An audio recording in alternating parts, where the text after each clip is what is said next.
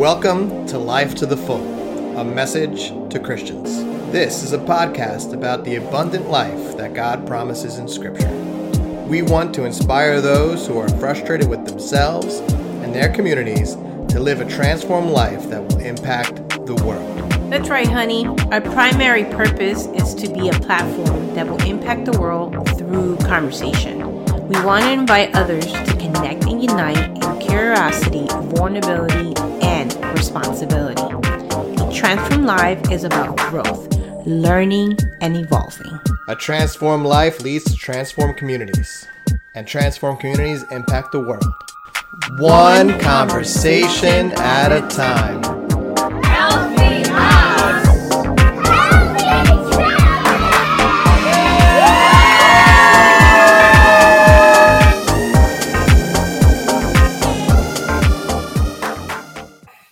Hey guys, welcome back. It is me, Jimmy Zito, your host here at the Life to the Full podcast, a message to Christians. We are continuing our deconstruction or dissection or deep dive into the first principle studies. Again, I've been a member of the International Churches of Christ for over 20 years now. I've been through a lot with this church. I've been through what's commonly referred to as the letter, or those dark times where the church kind of fell apart. Over the years, through the process of learning how to read my Bible more intelligently, deeper, kind of taking more into consideration its own context, I have found myself on the other side of the fence from a lot of these studies. These studies have changed over the years. This is I would say maybe the present iteration of it. You can get this at Illumination Publishers. Hold that up for you guys. Illumination Publishers. I also put a link to that in the show notes.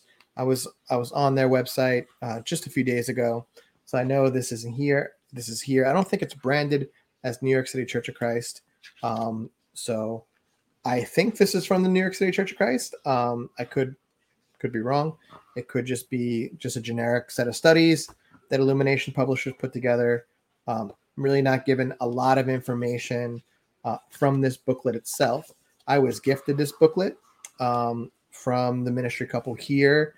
I believe they were trying to, I don't know if they did an equipping class or if they went through this everybody, but I think the idea was that they wanted everyone to have this so that they could reach out to people and understand what they're doing. So I am here. I'm going through this. A lot of these things that I'm going to be talking about with you guys in the podcast and the YouTube channel or wherever it is that you're consuming this media is conversations that I've tried to have over the years that I don't think I ever actually really got an opportunity just to lay it all out. For many years now, I've been trying to, I guess maybe act the role of the reformer in my own small way, in my own small corner of this church. But at a certain point, it was always very hard to get very far. Maybe we would stop at one point. It would turn into a disagreement. Certain times we would agree to disagree. Other times it was more of just like, we're agreeing to pick this up later because, it wouldn't work. So I'm hoping that in this format where we can kind of lay everything out, this is what I'm thinking. This is why I feel like we're missing the point in a lot of ways when we come to what's been come to be called the studies, right? It was called the studies when I was first coming into this church in my 20s. And now you see this is named like first principles, but I think people would still call this, hey, this is studying the Bible. Like when you meet someone new, maybe a visitor comes out to the church or a church event, you go, hey, have you ever thought about studying the Bible? They come to a Bible talk. Someone's visitor, maybe they're your visitor, maybe they're your friend that you work with, you go to school with. Hey, would you like to study the Bible? Typically, you mean some type of version of this, where you'll be kind of going through a carefully curated list of scriptures. Although I don't think my church would agree that that's what it is. They would just say, no, this is the gospel. This is what the Bible says. Anyone can see it. Anyone could read it. Anyone can go into it. The idea would be you're helping someone get saved. If you're on a podcast, you can't hear my air quotes. Getting saved, going to heaven, being a member of the church at the very least. These are the things that we all kind of have to agree on, and we have to kind of get behind if we're going to be, members of this church together. So that's that. So I've gone through kind of, in my own kind of typical style.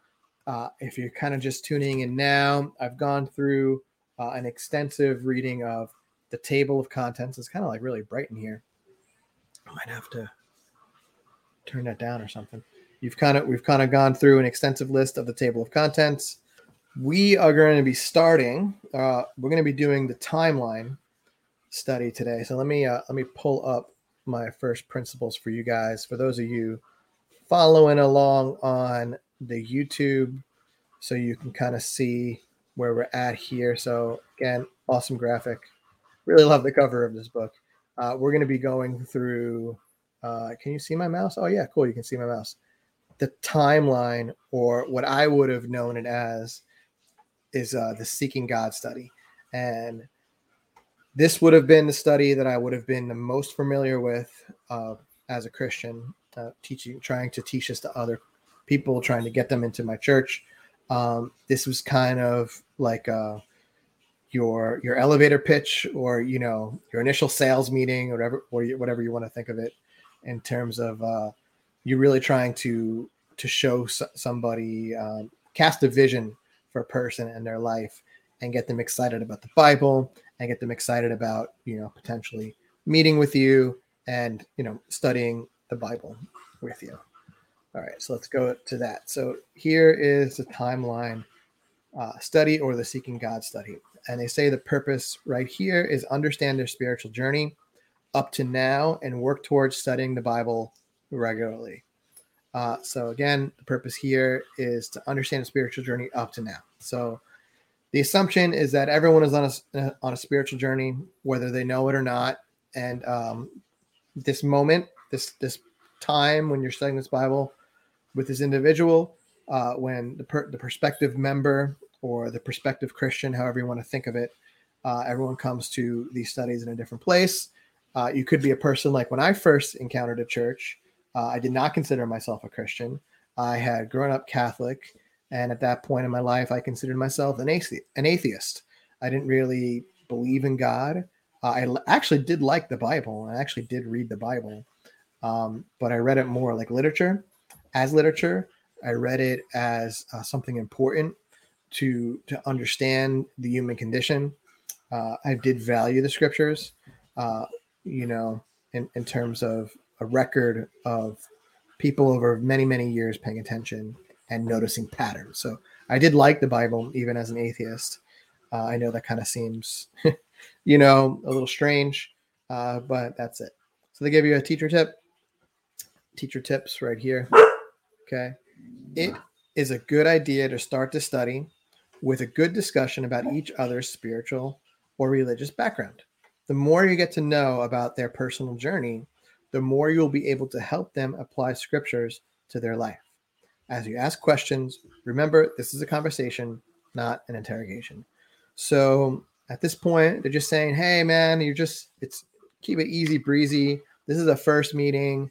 At this point, maybe you want to have one other person there with you. Just want to be coming into this like a conversation. This is an initial, almost like meet and greet. Even if this is a coworker, even if this is someone that you're a student with, a friend, a family member, this should be more of an easy breezy conversation. Like you just want to do a lot of sharing. You want to know about how did they grow up? What was your religious upbringing like?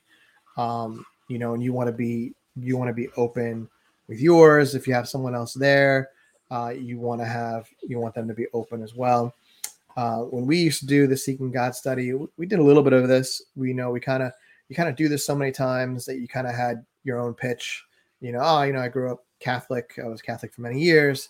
By the time I came out of the Catholic Church, out of a Catholic high school, I was an atheist. At the time, I would have said I didn't really respect Catholicism because I didn't like the way that, their lives seemed to match nothing up with the scriptures. So I became an atheist for, a few years. And then, I eventually ran to this church, studied the Bible, just like you're doing now. And then, now I consider myself a Christian, consider myself a follower of Jesus, disciple of Jesus. And you kind of have your elevator pitch, depending on people's stories. Maybe, people have something else, maybe they have some people call it testimony, whatever it is. This is not really a study that you really need anyone there with you, although it always is good to bring a buddy. But, you really don't, this isn't a study where you want to have a lot of people. I never did this with a whole bunch of other people. It was always just like, well, no, actually there would be times where I would use this as a Bible talk, right? So if I had been doing a lot of outreach, on the campuses, because, most of my evangelistic background came from being on the campuses as a full-time student and, I guess a volunteer campus minister. Really, it felt like a full-time job that I didn't get paid for. That's kind of how it was treated at the time as well. It was, if we had been doing a lot of outreach and we knew we were going to get a lot of people, this would be a good one for us to do, because, it kind of grease the wheels, get people excited about their own spiritual journey, and, even kind of loosening up the gears in terms of, hey, after the Bible talk or after the event, have you ever thought about studying the Bible? And then boom, you can get right into the word study or something like that. So again, the caution there is not to make it an interrogation. I think a lot of people, and I think the undertone here is that you're meeting with somebody wherever they feel like they land on the timeline, as we'll see. The goal of this study is to be used basically, especially with the timeline, which is not something that I recall doing often. But the timeline, I could see it being a very useful thing when I was doing these studies, because you could kind of then hold it up and you could show them, hey, like, you're actually not really a disciple. You're not really a Christian. Even if you thought you were, you're not, because the rest of the Bible studies are going to kind of go through what the International Church of Christ would consider how you get saved, how you become a Christian, what does a Christian mean, and all that fun stuff. So, spiritual timeline. This is a helpful exercise to mark. So I'm reading from the text from the First Principle study now, the timeline study. It's in bold red, a spiritual timeline. And then they're saying this is a helpful exercise to mark significant spiritual events. After filling this in, the person leading the Bible study will hold on to it for future studies. So you draw the horizontal line from their birthday, 0 to their current age. As questions are answered, label them on the timeline. So, you could ask them about, hey, what's some significant things in your life that have happened? Oh, I got married. Oh, I got divorced. Oh, I had kids.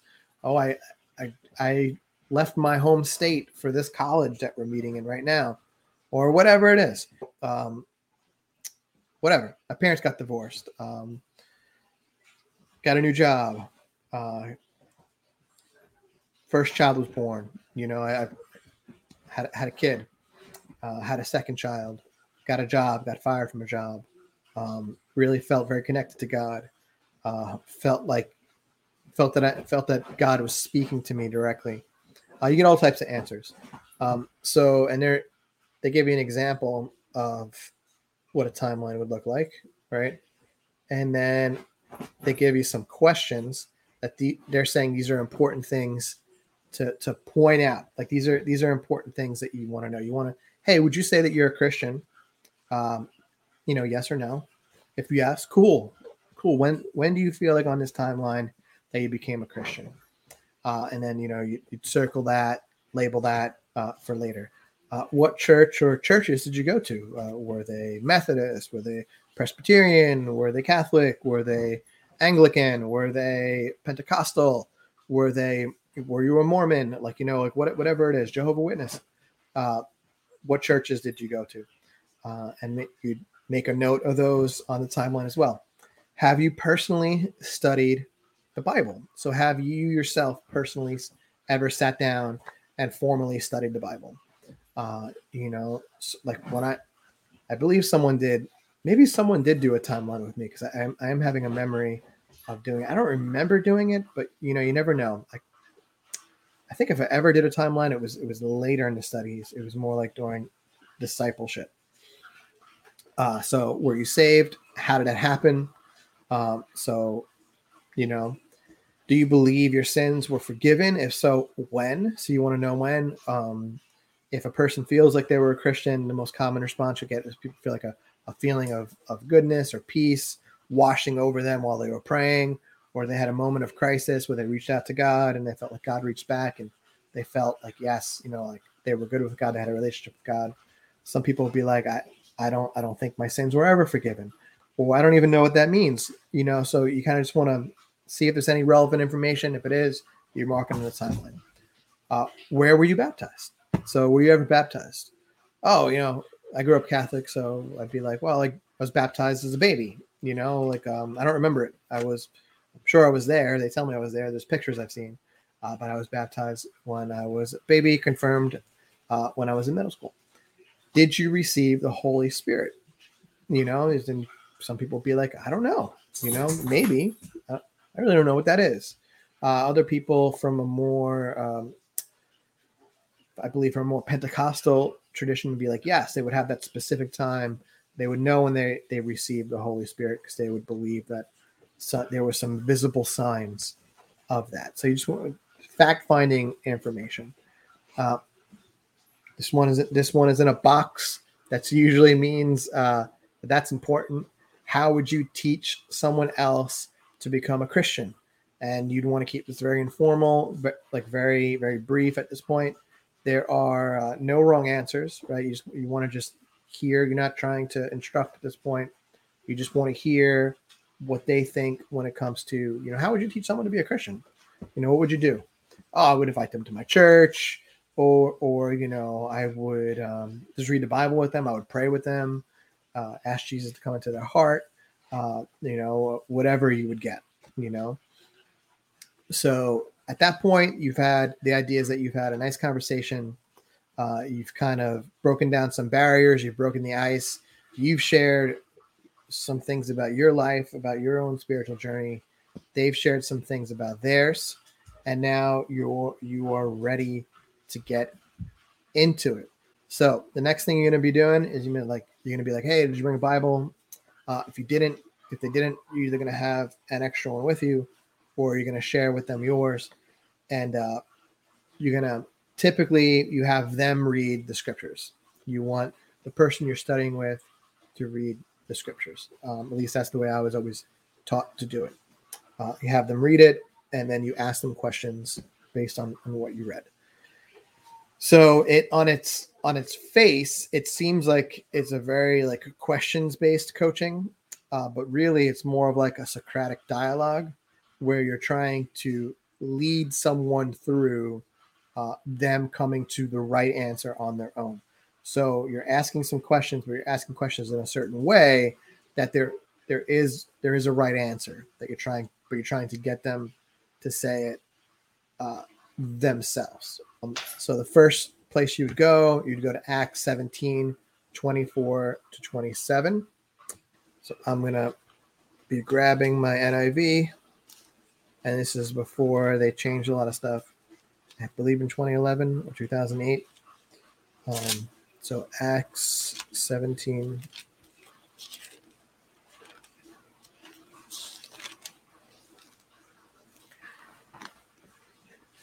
Acts 17, 24. All right. The God who made the world and everything in it is the Lord of heaven and earth, and does not live in temples built by hands. And he is not served by human hands as if he needed anything, because he himself gives all men life and breath and everything else. From one man he made every nation of men, that they should inhabit the whole earth, and he determined the time set for them and the exact places where they should live.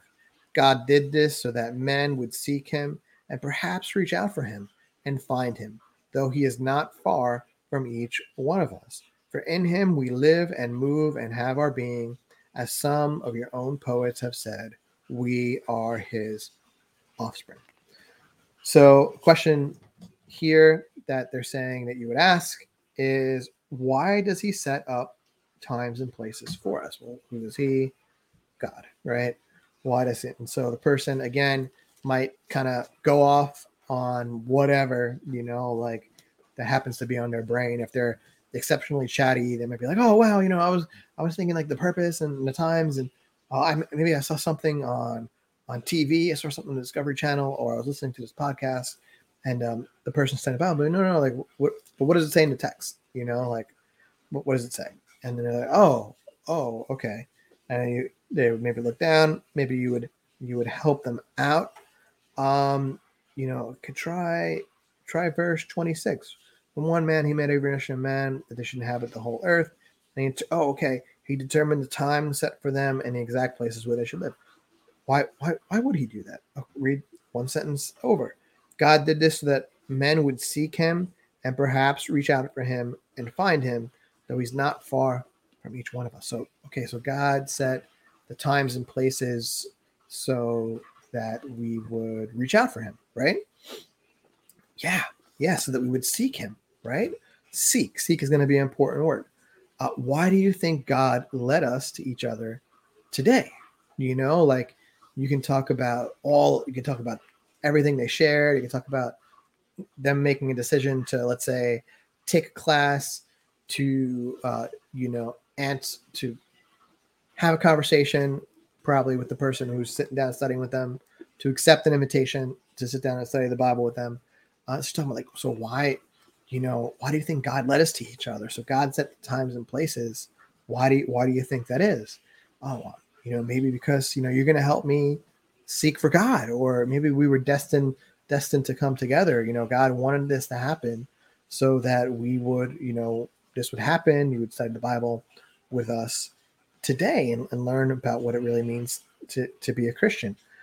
So one of the problems with this is that, I don't think Paul was necessarily talking about that. I don't think it's fair to say that, it opens up a whole big can of worms, that God would set the times and the places so that me and you right here would be sitting down and having this conversation. It's a little presumptuous. What about a person who was born in an Arab country and was Muslim? Does that mean, God doesn't really care what happens to them? They could have met with anyone else. They could have, so we're getting into a situation here where we feel like God is actually controlling people. God's like moving people around like pieces on a chessboard. And one of his, moves was to somehow put it together so that we were going to get here today. It takes out a lot of human agency, takes out a lot of free will. And it's a little presumptuous that this conversation that we would be having together was somehow orchestrated by God, so that you could seek him. Because Paul doesn't necessarily say that, right? He's talking about basically, his whole theory that God set the times and the places. And, this is an allusion to Deuteronomy, when God talks about when he set off the boundaries of the land, and he gave the allotments, he gave the inheritance to all nations, and he selected Israel as his own, right? So it's alluding to that, and he's kind of giving his whole philosophy of the whole macro structure of the Bible, the whole biblical theology, the whole trajectory of the biblical narrative is, God in search of man and man in search of God. God trying to bring humanity back to where it was supposed to be. Not having a conversation in a Starbucks with somebody who, may only know how to do the studies and, may not actually really may not even possess the tools to actually do good biblical good biblical readings of the text. It's not something, any of us are really born with. It's something that can be learned, and it can be learned relatively quickly. But so this is one of those tricky things where it has the appearance that we are taking something right out of the text, but on closer examination, there's more things that Paul is talking about here. I don't think Paul was necessarily talking about that, God orchestrated everything. Now he's here in the Areopagus talking to these men, these Stoics and Epicureans, and then he goes through this whole thing. And we would stop there if we were doing a study. So in verse 29, therefore, since we are God's offspring, so the point there is kind of like we were created by God, by his offspring, we should not think that divine being is like gold or silver or stone, an image made by a man's design and skill. In the past, God overlooked such ignorance. And also, Paul is using a lot of temple language, temples built by hands. But wait, doesn't your whole religion believe in temples? Yes, they do. And that was, God choosing to live with the Israelites. But he would even say, who asked you? Who asked you to build me this temple? This is words taken straight out of the Hebrew scriptures. Temples built by hands. Well, what is that to me? The earth is my temple. The heavens are my temple. The earth is my footstool. So in the past, God overlooked such ignorance, but now he commands all people everywhere to repent. For he has set a day when he will judge the world with justice by the man he has appointed. He has given proof of this to all men by raising him from the dead. When they heard about the resurrection of the dead, so this is the key theme here in the book of Acts, the resurrection of the dead. It's going to be hit again and again and again and again in different ways. It's going to be a repeating picture in Acts. So kind of the main point of this story is seeing how when Paul presents this idea of the resurrection, how different groups respond. And you can see it here in the Areopagus. You can see it elsewhere before, a Jewish council of Sadducees and Pharisees. Sadducees did not believe in the resurrection of the dead. The Pharisees did. So the Pharisees were more receptive. They kind of get a redemption arc in the book of Acts, especially since they kind of get poo-pooed on a little bit in the Gospels as a whole. They're kind of cast as the villains from a very superficial point of view. There's really something deeper going on there that the Gospel authors are definitely keying into.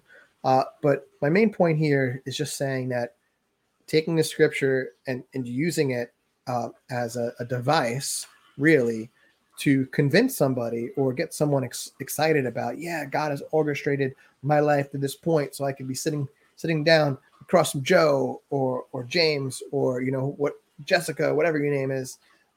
It's a misreading of the text.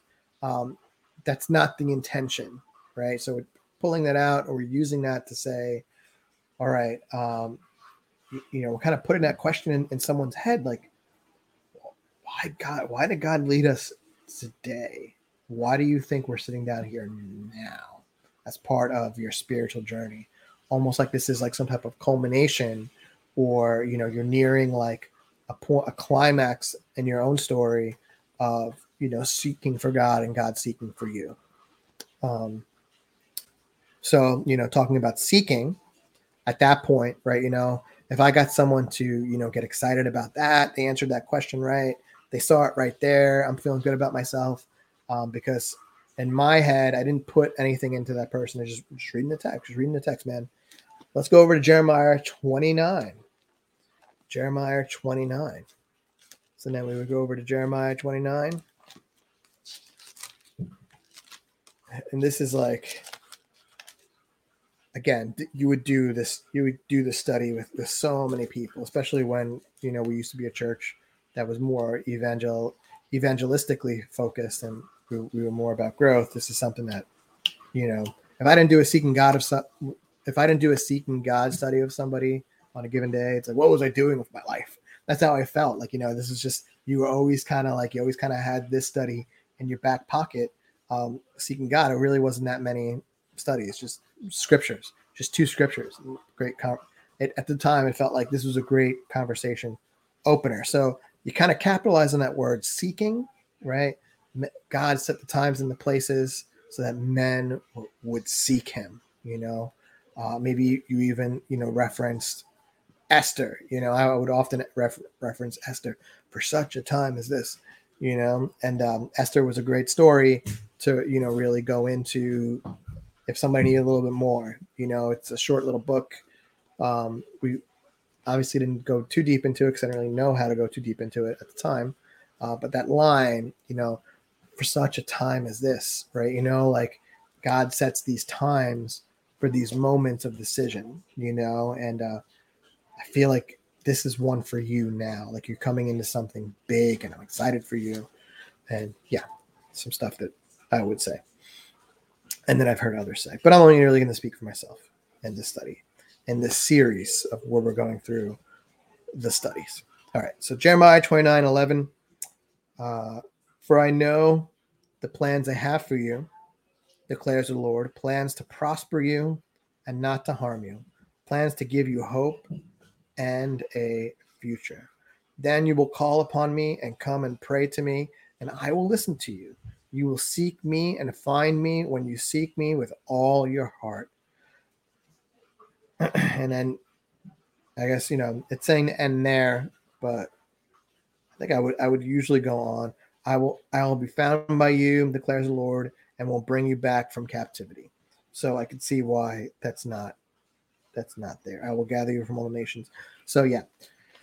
So doing this study with this person, you'd be like, well, what's a practical, because this church prides itself on being theoretically very practical use of the scriptures.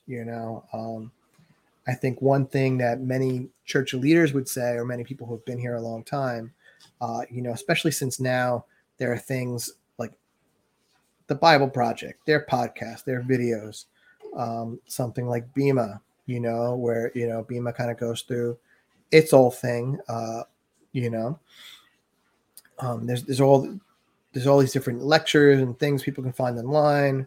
The tools are a lot more readily available than they were for myself when I first came into this church, or really, even people earlier than me, people who came into church in the 90s. There really wasn't even like an online concordance. Like if you wanted to do a word study, you actually had to have a huge book called a concordance that kind of had a list of all the words that were in a Bible. It's like a big reference book. If you had a good one, it gave you the Hebrew, Greek, and Aramaic words underneath. If you didn't, you just kind of had a concordance for whatever that translation was and whatever that translation chose to translate whatever Hebrew, Greek, or Aramaic word was lying underneath. So, you would ask them, okay, so practically, because we talked about, perhaps men would seek him in Acts 17. What does it mean to seek God, right?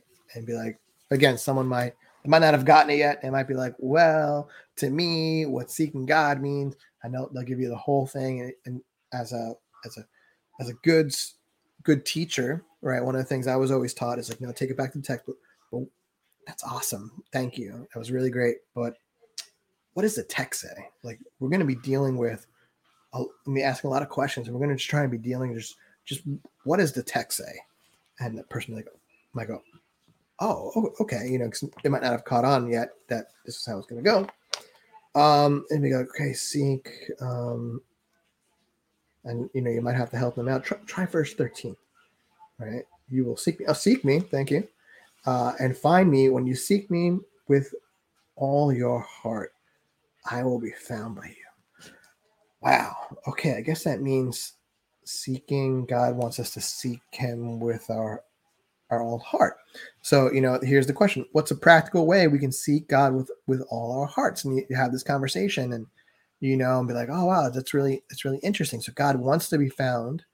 God wants us to be seeking for him, but we're only going to be able to find him if we seek him with our whole heart. So, does that mean that, you're casually seeking? It's just every now and then? Like, if you were pursuing something with your whole heart, what would that be? What would that look like? Let's say there was a relationship you were going after. You really like this guy or girl. You really wanted to, well, I would only be studying with men. So I'd be like, so you really like this girl? Like, how would you seek her with your whole heart? Would you call her like, I don't know, like every month or so, like just whenever, like I'll see her when I see her, or like, no, would you be looking for ways to hang out with her? Hey, you want to go grab a coffee?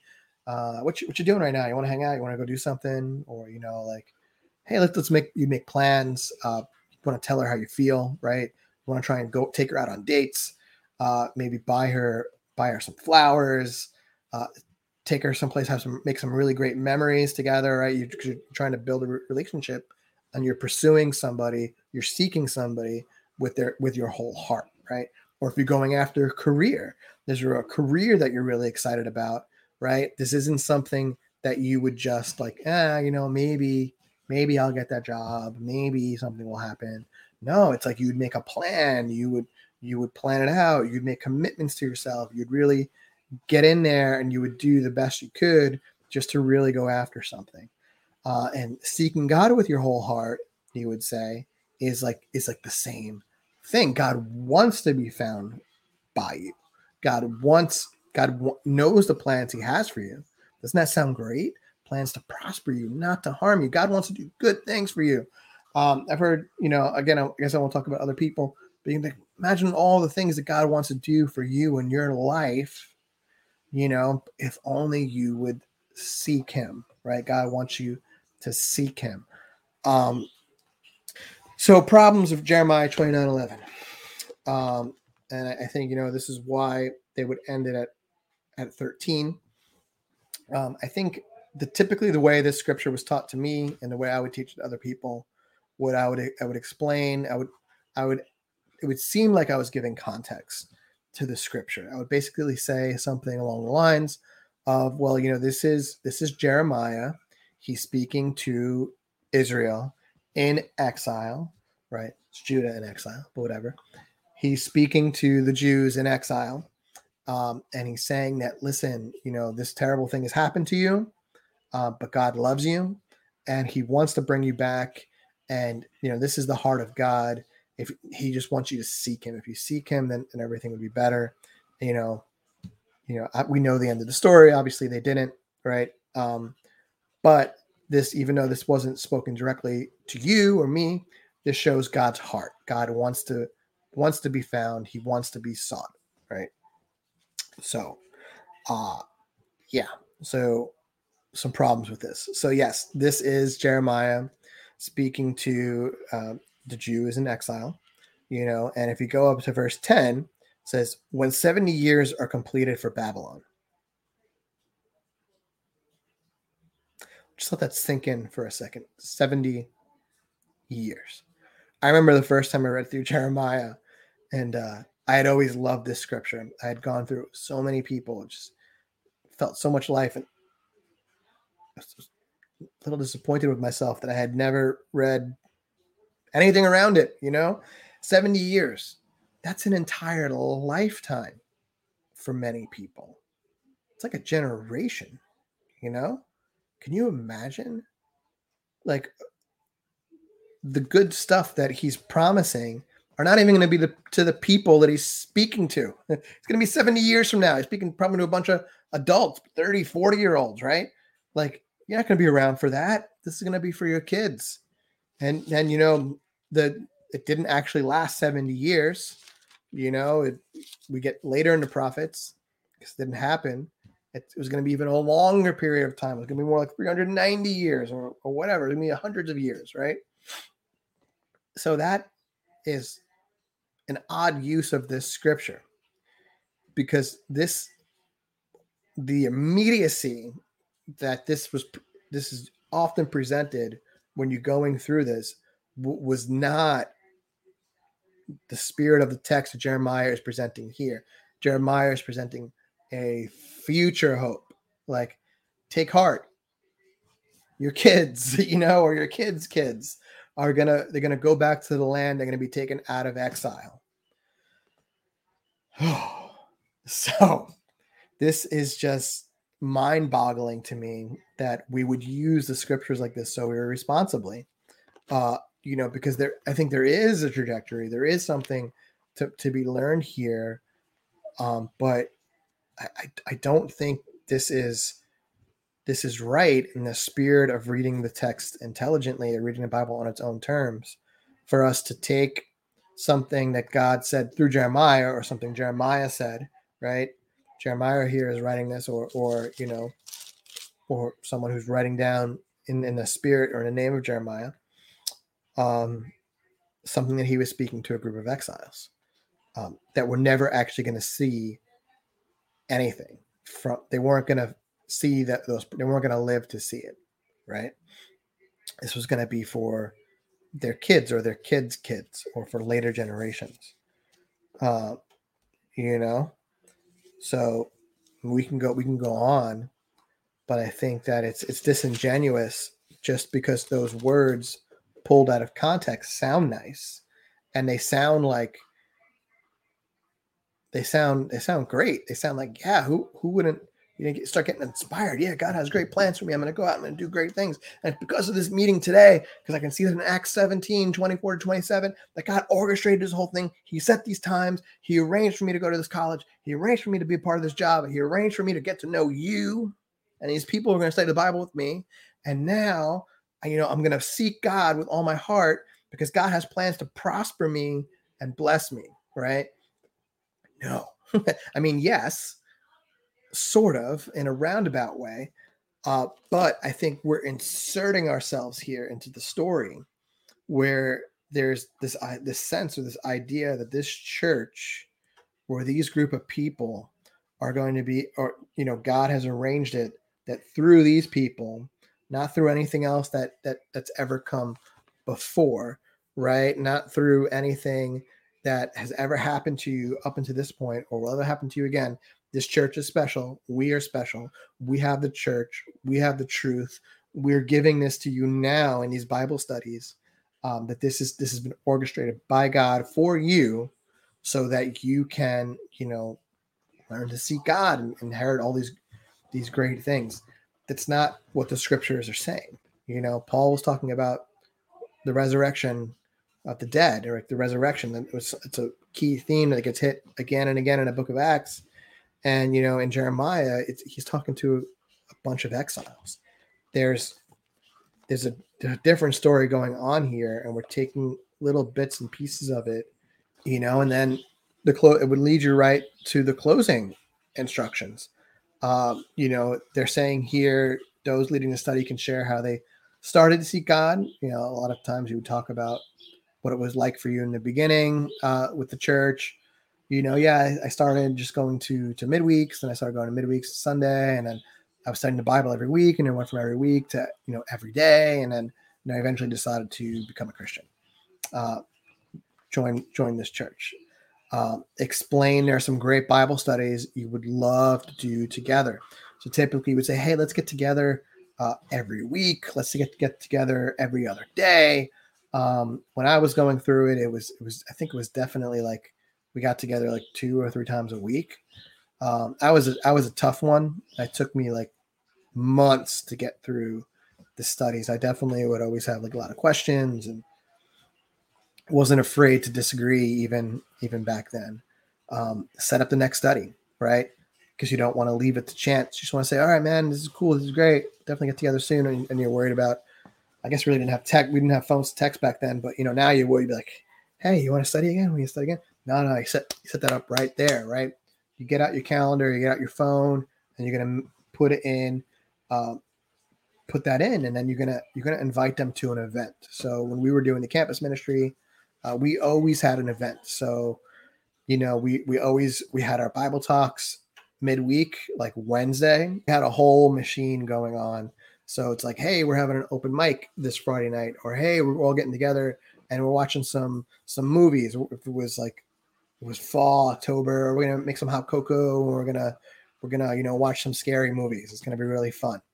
Or we would do camping trips or different things where we always had something to, hey, we finished the study, let's set up the next study, and hey, could you come out to this?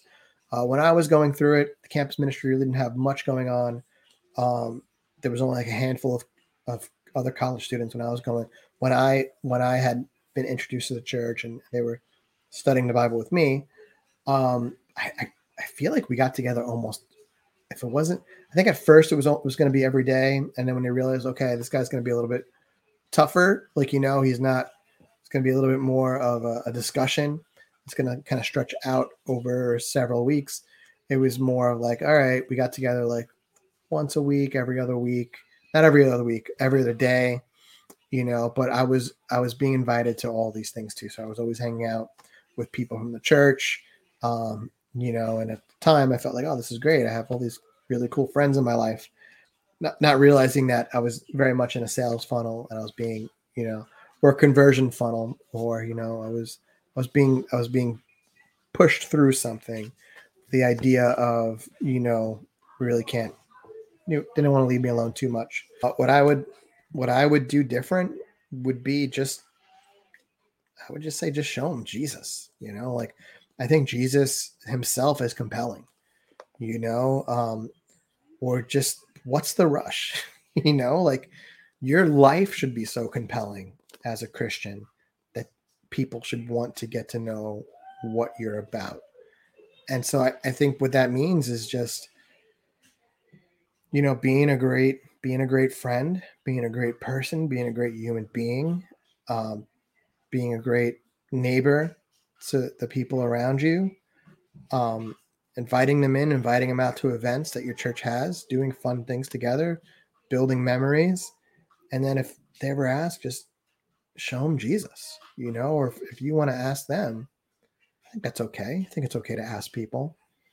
I think we're supposed to do that. We're supposed to be, sharing with people. Share with them about Jesus. I think Jesus himself is compelling enough. Who wouldn't want to follow Jesus? The Sermon on the Mount, it's one of the most beautiful things ever put together or written. I would want to follow that person. Maybe just actually teaching them the whole trajectory of the Bible, just going through some points, going through Genesis 1 through 11, showing that connects to the story of Israel, and how the story of Israel connects to the story of us and the story of God bringing the world back together through Jesus. And how Jesus calls us to push that story forward as well. So that's it for today. I hope you enjoyed our timeline study, or the Seeking God study. I definitely enjoyed talking about it. Definitely looking forward to having some great conversations with people inside the ICOC and outside the ICOC who used to be part of the ICOC about this. Thoughts. What do you think? Do you even do a timeline study or a Seeking God study? Is this just you don't do it? What do you do? Do you still consider your church to be evangelistic? I thought that was the main point of our church, is that, we were growing, and that was one of the signs that we were actually a healthy church or a good church, because we were actually growing. I don't know, maybe people don't believe that anymore. But that's it for today. Thanks, guys, for coming, and I will see you next time when we will go through the Word of God study.